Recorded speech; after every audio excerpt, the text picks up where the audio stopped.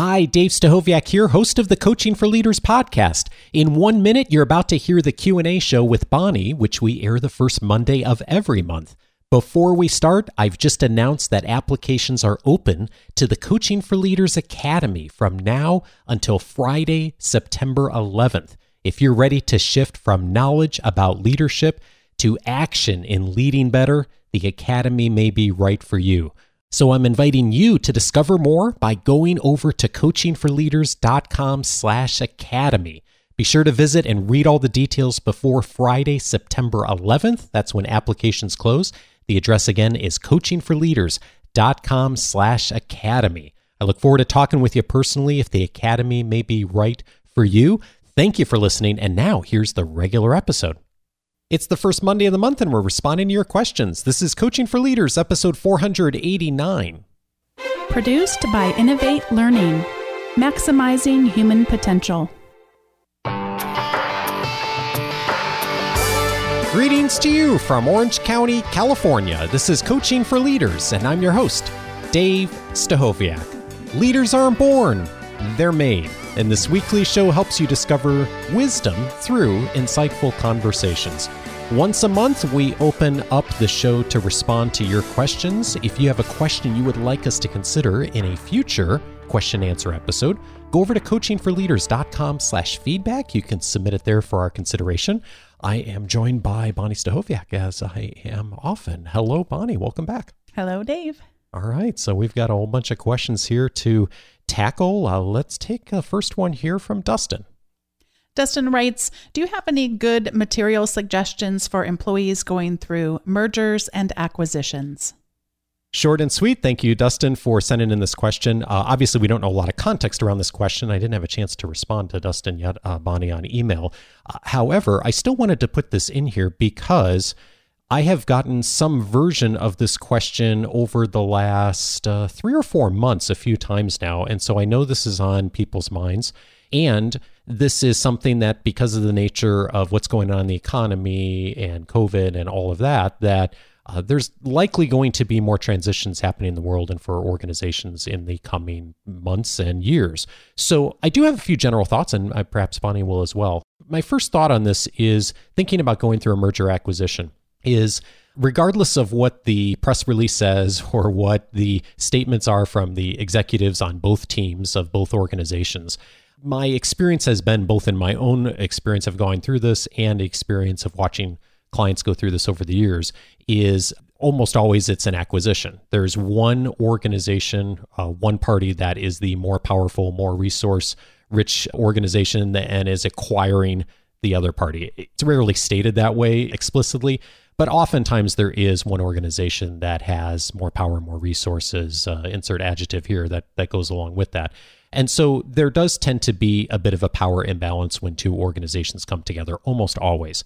And in the context of that power imbalance, there's some language that tends to be used a lot in these situations that I find that ends up a lot of times being lies. And I don't think that they're intended as lies. Maybe that happens occasionally, but I think truthfully people do believe these when mergers and acquisitions happen. But these are the things that I've run into and I've seen people struggle with. One lie that is told, usually by the acquiring more powerful organization, is that we're not going to change anything. The other lie that is told is that you're going to have a lot more access to resources because we are a larger, bigger, badder organization with larger budgets and resources, and so you'll have access to a lot more. Again, I think this is generally well intended when it's said. It's just almost never true. The changes are inevitable because as two organizations come together, there are things that, regardless of how much due diligence has been done in advance, of how much conversation is had, even if it's all healthy, there are things that people do not anticipate. There are redundancies that almost inevitably come up in every acquisition or merger. And so almost always, if there's not an adjustment of layoffs, if there's not an adjustment in roles and responsibilities, there's certainly changes that happen and there's seats that are moved. So I think that you should expect that there are going to be changes, even if the message is there's not going to be changes.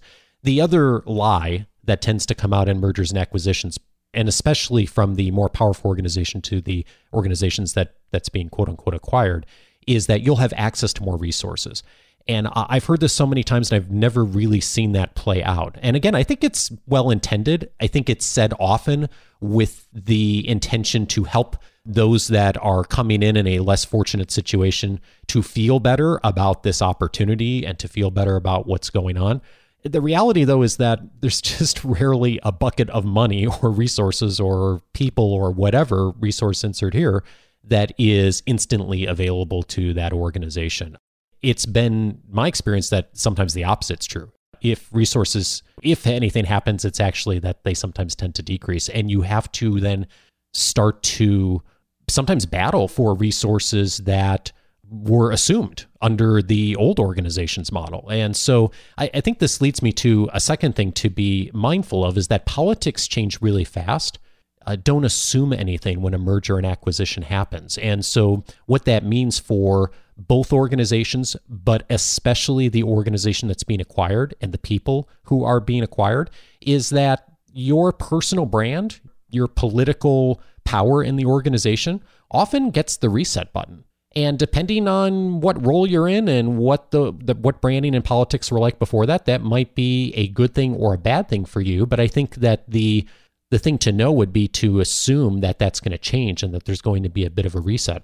So I think one thing you can do as an employee or a leader in an organization that's been acquired is to start to reach out very quickly to folks in the acquiring organization, build relationships, discover what's important to people, understand a little bit more about what goes on culturally, and spend a lot of time asking questions and listening and observing. And I think the faster you do that, the more likely you're going to be able to start to navigate the politics and inevitably be in a better position to make requests, make asks when things change, because the assumptions and the politics of the prior organization aren't necessarily true anymore. And then I think the only other thing I'd say is what's the things that may have been promised, the things that may have been espoused by the organization before this happened, oftentimes don't necessarily play out. So what's on paper starts to become more important. Numbers that are on paper, spreadsheets, what's been documented becomes much more important. I went through this experience in an organization a while back where the context of the politics and conversations around what the meaning behind numbers was lost entirely. And what it came down to was just what was black and white on paper. And so that's something to be mindful of too. If you find yourself going through this situation in a merger acquisition, of just being mindful of the context around what happened, how things emerged, what numbers looked like is often lost in the context of a merger acquisition. Thanks for the question, Dustin. I'm interested, like Dave said, in all the various things that we could talk about here, because mergers and acquisitions can look so differently. I would encourage you to be thinking about all along the way through all the aspects of leadership in the process of one of these things taking place is what was the purpose? And sometimes, as Dave said, we can get to that by the stated purpose. Is this being acquired to perhaps diversify our portfolio of products or services? Was this to save on efficiencies, et cetera? And then sometimes we have to dig a little bit deeper beyond what is stated and to what the actions actually tell us were the real reasons behind why a change like this took place. You will be working in an environment full of fear.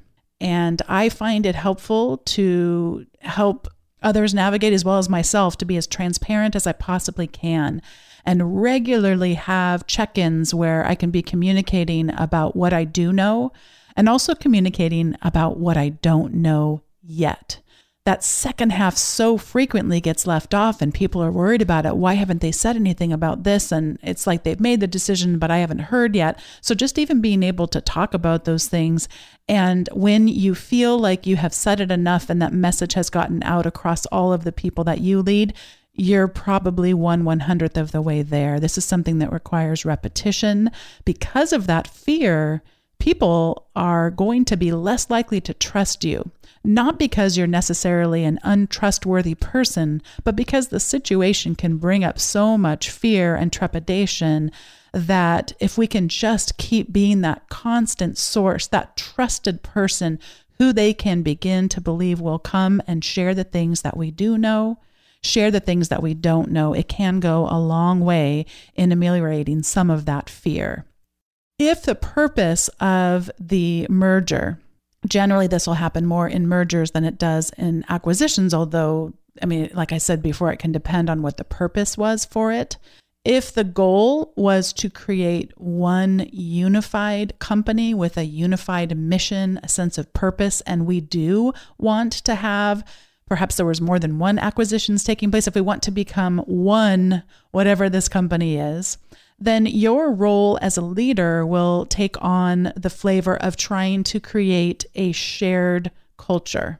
And it's funny when I think back to all of the reading that I've done about culture, and Dave will chuckle at this, it was some that I struggled the most with because I often felt like the experts on culture were saying two things that couldn't possibly be true at the same time.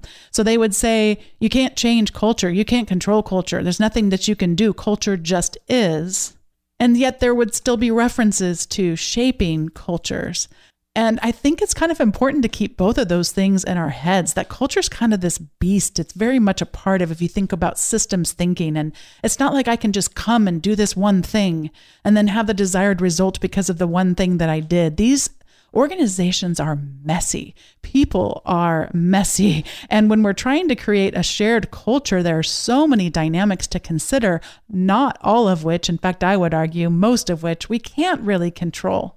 But we can, as leaders, take those steps to try to begin to shape a culture. I don't know, Dave, is that your experience when you read about culture, where you feel like they were saying, you can't do a darn thing about this? Oh, but maybe you can. Did you feel that tension reading? I'm thinking, by the way, specifically of Edgar Schein is one of the experts that we did some reading on that I kind of struggled with its density and complexity in terms of what he wrote. Yeah, I hadn't thought about it through that exact lens.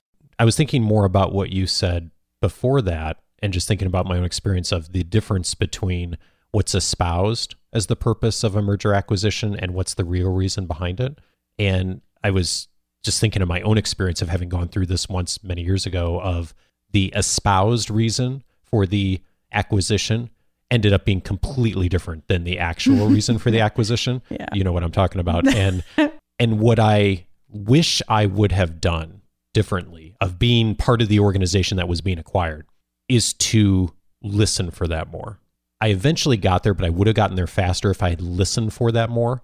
And if I had jumped in and not necessarily espoused the thing that wasn't being said myself, but if I had taken action to line up with that, I would have built a lot more political capital much more quickly. It happened eventually, but it would have happened a lot faster if I'd actually paid attention to what was not being said. And so that was really striking me like right between the eyes. And on Schein, boy, it's just, I think about the difference between the culture, and he's so good on it, and yet it is so complex thinking about culture. So we've had him on the show before, so I'll link to the episode that we've had him on. Dustin, I hope that this was helpful to you and got you some things to think about. And by the way, I'd be really curious for those of you who have found a book, a podcast episode, an article, someone that you've really found has been helpful of navigating through mergers and acquisitions. I'm finding, as I was preparing for this question, I don't have a lot of resources on that. I've not come across folks, and I haven't spent a lot of time looking, but I haven't come across folks who are experts on this. So if you found something that's been really useful to you, please pass it along. I'd really love to see it and build that into our repertoire, maybe even add an episode on it here going forward. Thank you, Dustin, for the question. Next question is from Melanie. Melanie's one of our new community members, Bonnie, and she posted this inside our portal, and we had a lot of discussion on it, and I thought it would be a fun question for us to tackle as well. She asked, what was your most difficult learning curve as a new manager, and how did you work through it? And I'm going to actually make the addition on this question here of what about today? What's our current challenge as a manager, or just current challenge we find professionally today? So Bonnie, you want to start with this one? I can answer all three of these questions the same way. I really enjoyed reflecting on your question, Melanie, and I thought back instantly to becoming a manager for the first time, at least in terms of in a professional context. And back then it was really twofold. One would be asking more questions. And I can fast forward to today, and Dave, you can ask about today, and I still find myself thinking that the way out or the way through so many of my challenges is still to ask more questions. I think sometimes, we kind of think that as leaders that we just fix these things and like you've checked it off your list and you're never going to struggle with that again. And I think on something as powerful for me, I really believe questions can change the world. And so for something like that, I don't think you can relentlessly pursue that as a belief if you don't also admit that you are a human and you'll struggle with it. So I think it's actually the same for me. The second thing that was difficult as a new manager, and still, I don't think I have it all figured out, is around what we classically call difficult conversations. And to me, it is less about how do I handle them when they happen, and it is more about how do I make more of them happen. How do I create a culture where we're having difficult conversations so much that they're no longer difficult, that they are actually embedded in the culture of the organization such that it's not uncomfortable. It's something we do every single day. I don't think I've mentioned this on the podcast before, but especially if you're a new listener, it may be interesting to you. I'm on our COVID-19 leadership team at my university. And the group of people I've been working with, I have really enjoyed I wanted to use the word alacrity, but I use it so infrequently, I'm not sure it means what I'm trying to say here. The alacrity with which they became a team, we became a team, a trusted team where I wouldn't even call them difficult conversations, but just to call other people to say like, no, I think you're wrong about that. Or no, I think you missed something over here. And that's just not an uncommon thing to have happen.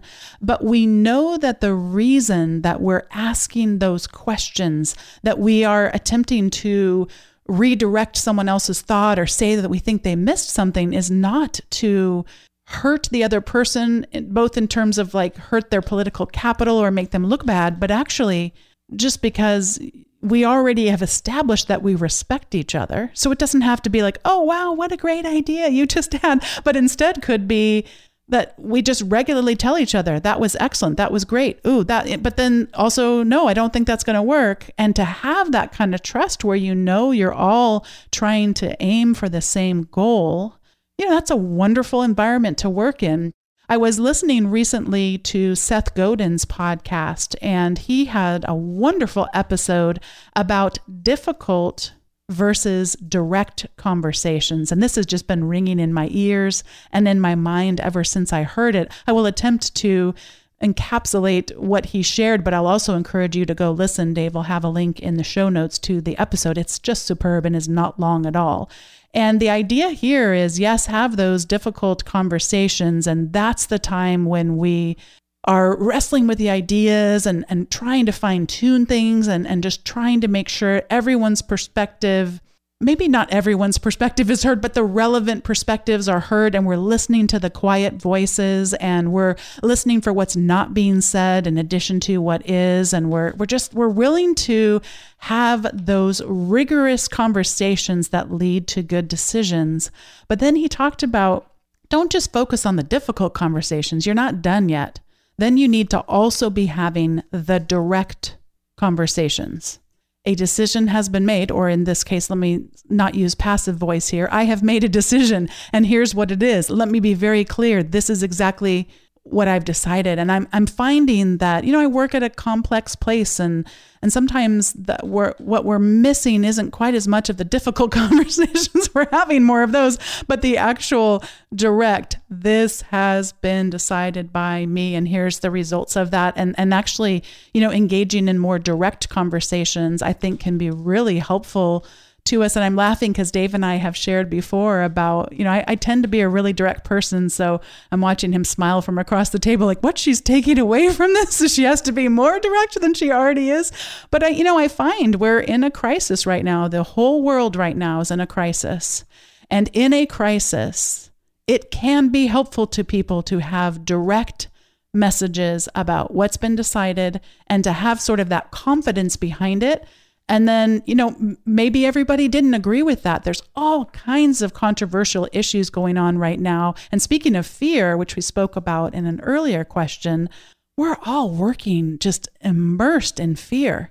So sometimes we need a little bit of directness so that we can all get focused back on the goal. What is the goal? And not still feel like we have to keep mucking through that particular decision. That one's been decided. Let's go on to the next one. Let's continue to work together to bring out each other's strengths, to help refine and shape ideas, and to work in a trusted capacity such that we can meet those goals.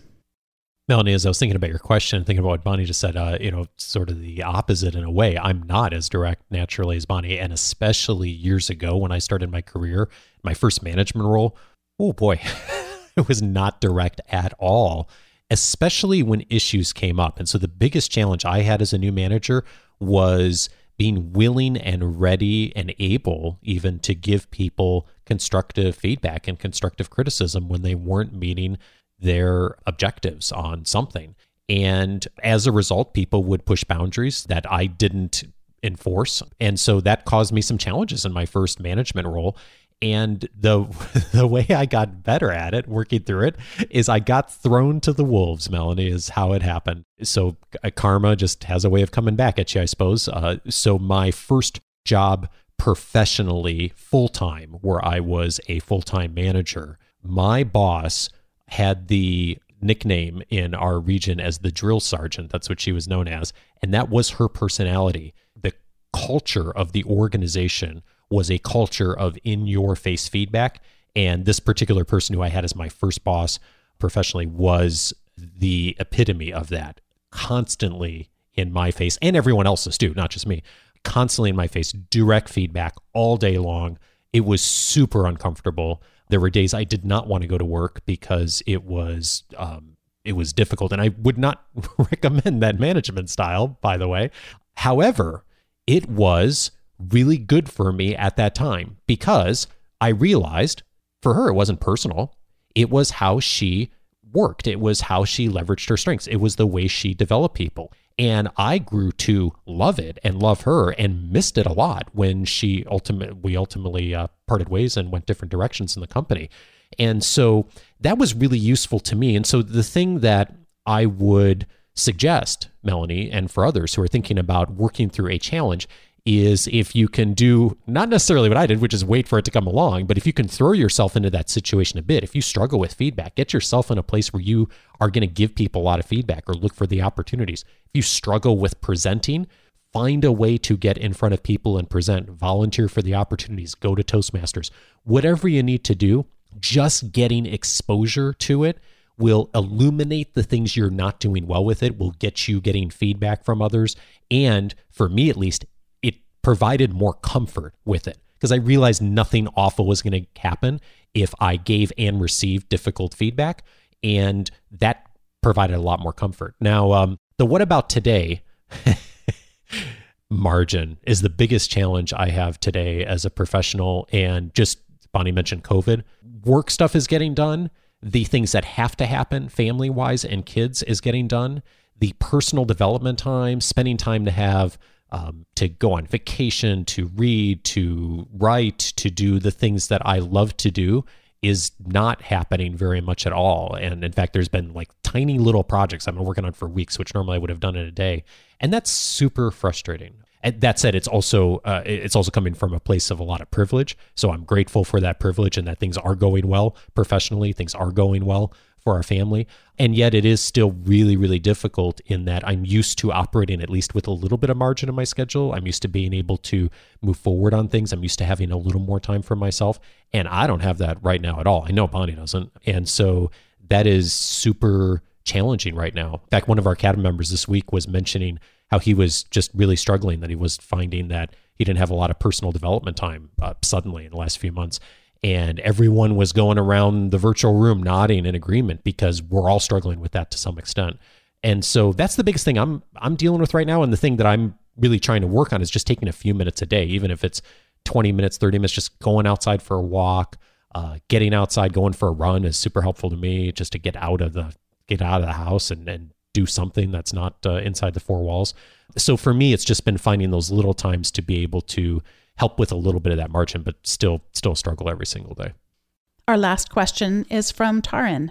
I'm working with a bunch of people in the organization right now, doing some internal coaching and wondering what you use to keep track of what people are working on, professional development goals, follow-up, etc.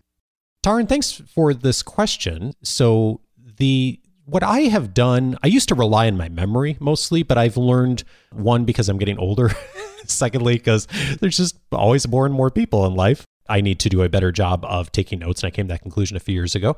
So what I do is I will sometimes jot down, and I keep it really, really short, Taryn, of which I started at a place of writing down lots of notes or a paragraph about interactions. And I found that was just not doable in the context of daily work and meetings and all things going on. So what I do now is after a conversation, I use an app called Drafts on my Mac. And usually after a conversation, I will jot down a phrase or two about something I want to remember about that interaction. And I don't find that I have any difficulty remembering things that are significant as far as decisions and as far as emotional things going on for people. I do find that it's hard sometimes to remember some context things. And so I write those down, usually as a short phrase, and then I save it. I use a CRM called Pipedrive just so I can organize things. But I have in past years done that in a contacts app. I have in the past done that in writing. I have kept Microsoft Word documents in the past, but I find somewhere to keep that where it's easily accessible before a next interaction or next meeting, especially if it's not someone that I interact with on a daily basis where I'm going to remember those things. Here's the other hack that I have on this, and this may sound weird, but I just started this practice years ago of any time I write down a note about a person, I write it in the context of if they would read this note. So I generally don't write down, like if I'm thinking something really critical about them, or I have some frustration with them, or whatever, insert here, that I wouldn't necessarily want them to read, I don't write that down. Even though it's my notes, especially today, owning our own business, no one else has access to those notes. But I don't know, something about in past when I've worked in organizations where even though they were my notes, I never knew who might get access to that file 2 years from now. Speaking of mergers and acquisitions, if I left, departed, if those files were available somewhere, I just always, especially I've done this over the years with clients in a CRM system, I never write anything critical about a customer or client or something. If I was frustrated, I found a different way to vent that to someone else. I'd never put that in writing and documentation anywhere because I never wanted someone to find that and perceive frustration I had in a moment to be representative of the value I had in that relationship. And I've continued that practice over the years because I also think that it's a really good checkpoint for me on my emotions and trying to separate myself from if there are emotions in the moment, good or bad, of just writing down things that are factual and allowing then me to enter into the next conversation more from a place of neutrality to be able to support that person in whatever way I'm supporting them. So I don't know, maybe that sounds weird, Taryn, but that's just worked for me. And I found that to be a practice that's helpful in just being able to look at things a little bit more objectively. I love this question because in some ways what you wrote is representative of a book that I wrote, The Productive Online and Offline Professor. And you might be thinking, what does a book like that have to do with this? It's a secret. The publisher doesn't know this, I say somewhat sarcastically. And that is that I was asked to write a book that was a part of a series of books for people that teach in higher education, but it really kind of allowed me the opportunity to think about the different roles that I play in my life as a professor, as a leader, as a person who, as Dave mentioned, navigating the family priorities for me and other things in my personal life. So it's really a book a lot more about that, but would be relevant to anyone who teaches, leads, and has other priorities. The reason I mention it is not as a book promo. It's not really my style to do that, especially not without asking Dave about it in advance and making sure he's okay with that. But the reason I bring it up is that you can talk about your book anytime you want to. I have on my website a consolidated list of all of the tools that I recommend in the book. So Dave, I'd love it if you would link over to that page. Yeah. That's a free resource. You don't even have to give your email address for that one, that anybody could pop over to have a look at some of the tools I'm about to mention, but also ones that we won't have time for on today's episode. So your question, how do I keep track of what people are working on, professional development goals, etc.? I have 3 pieces of advice I want to give, and I'll reference some tools along the way. First off, I have a waiting for list. And this waiting for list that I have is kept electronically, although you certainly could keep it on a paper system if that's your preference. But I like it electronically because I can have general waiting fors. So it might be, a one-off kind of thing that I'm just waiting to hear back from someone on a question that I asked them. But there also are people that I work with quite a bit. And by work with, I also mean Dave in the sense of we work with together to build our family and build our podcasting empires. And so I have the symbol @ is in many digital organizational systems is the symbol for you're about to tag something. So I have an @waiting-Dave list. So I also have an @waiting that's a general one. Then I have @waiting-Dave list. And when Dave and I get together, for our date nights that we're having so many of now during COVID-19, and we want to have a really romantic conversation in front of the kids, I might pop that up and I can see the things that either that I need to talk to Dave about, I've never brought up with him. There's just the @Dave context. Or if there's things I brought up and we just need to follow up and see how things are progressing, that might be the @waiting for Dave. And so I use this all the time at work. I use it somewhat at home, but I find it really helpful just to be able to follow up on the things that I've either delegated to others or just that I'm trying to get a question answered. I want to move something forward because so much of the work that we do involves other people. It's so rarely just something we can take care of ourselves. So I find the waiting for a good approach to use to keep track of what others are working on and might need a little bit of follow-up from my part.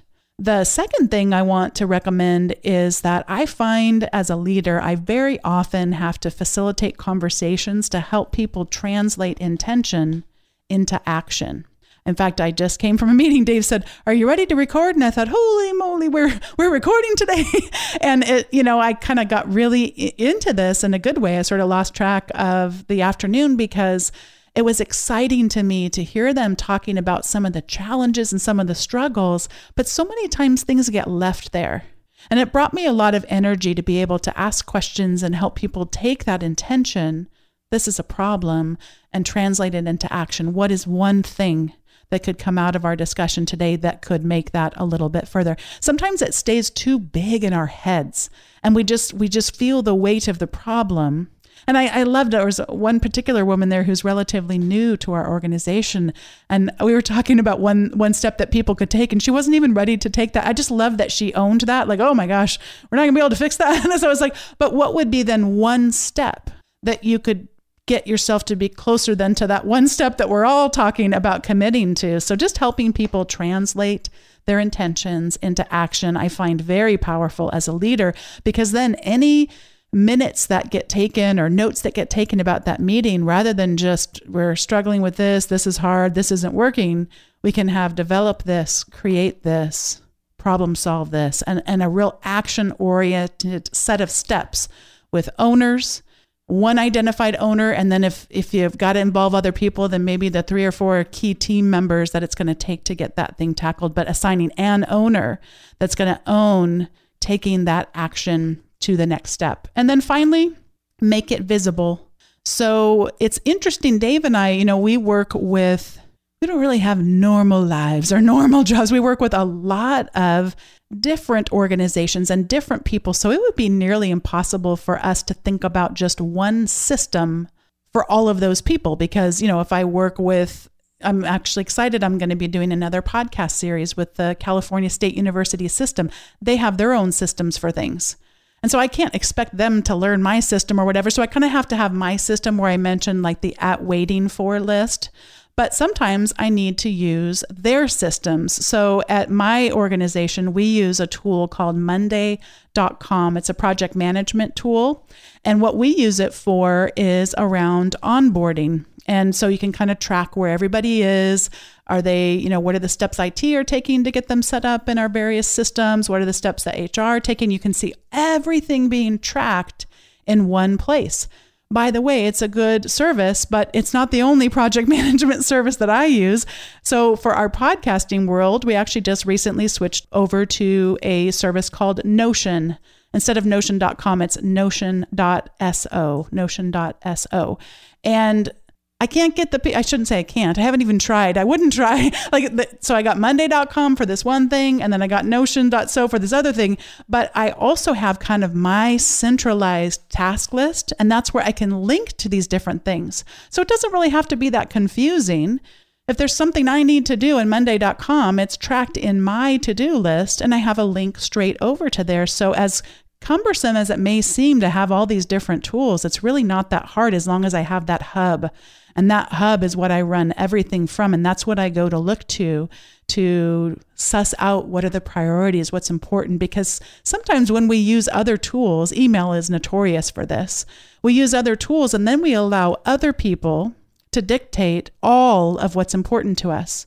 So email it's not like we're sending often an email to ourselves, make sure you think about this. It's often other people saying, this is important, this is important, this is important. So I need this centralized hub, which in my case is called OmniFocus. It's a Mac only app. There are great options for our Windows friends as well, and Linux friends.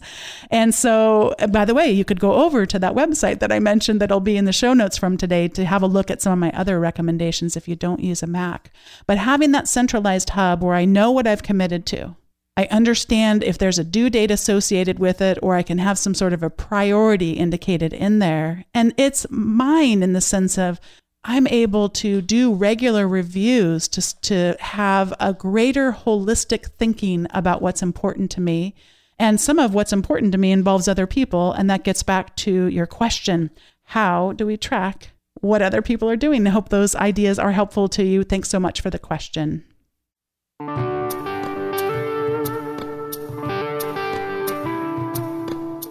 Several related episodes if this conversation was helpful to you. I'd recommend, first of all, episode 363, The Path of Humble Leadership. My guests on that episode were Edgar Schein and Peter Schein. They have been probably the most prolific authors on culture in organizations over the last several decades. Edgar Schein's work has really transcended so many different organizations and so many decades of research. In that episode, we talked about the context of culture, but also the importance of humble leadership. It's a great complement to many of the things we mentioned on today's episode. That's episode 363. Also, speaking of culture, episode 404 will be valuable to you, especially if you're thinking about more around the mergers and acquisition question. My guest on that episode was Amy Edmondson. We talked about how to build psychological safety. And one of the wonderful findings of her research and the research of others on this is that even if you're not able to influence positive change within the broader organization, even if the rest of the organization is going down a path that's not as helpful, there is a lot that an individual leader can do to create and support psychological safety within their own teams. Episode 404 is a wonderful starting point for that. And then finally, I'd recommend an episode a while back from Dave's journal, Appeal to the Nobler Motive. I mentioned in this conversation my first boss and some of the experiences I had with her. She was a wonderful manager, and I talked in detail about that in that episode on how having someone who was in my face early in my career was really useful to me and helped me to make some big shifts.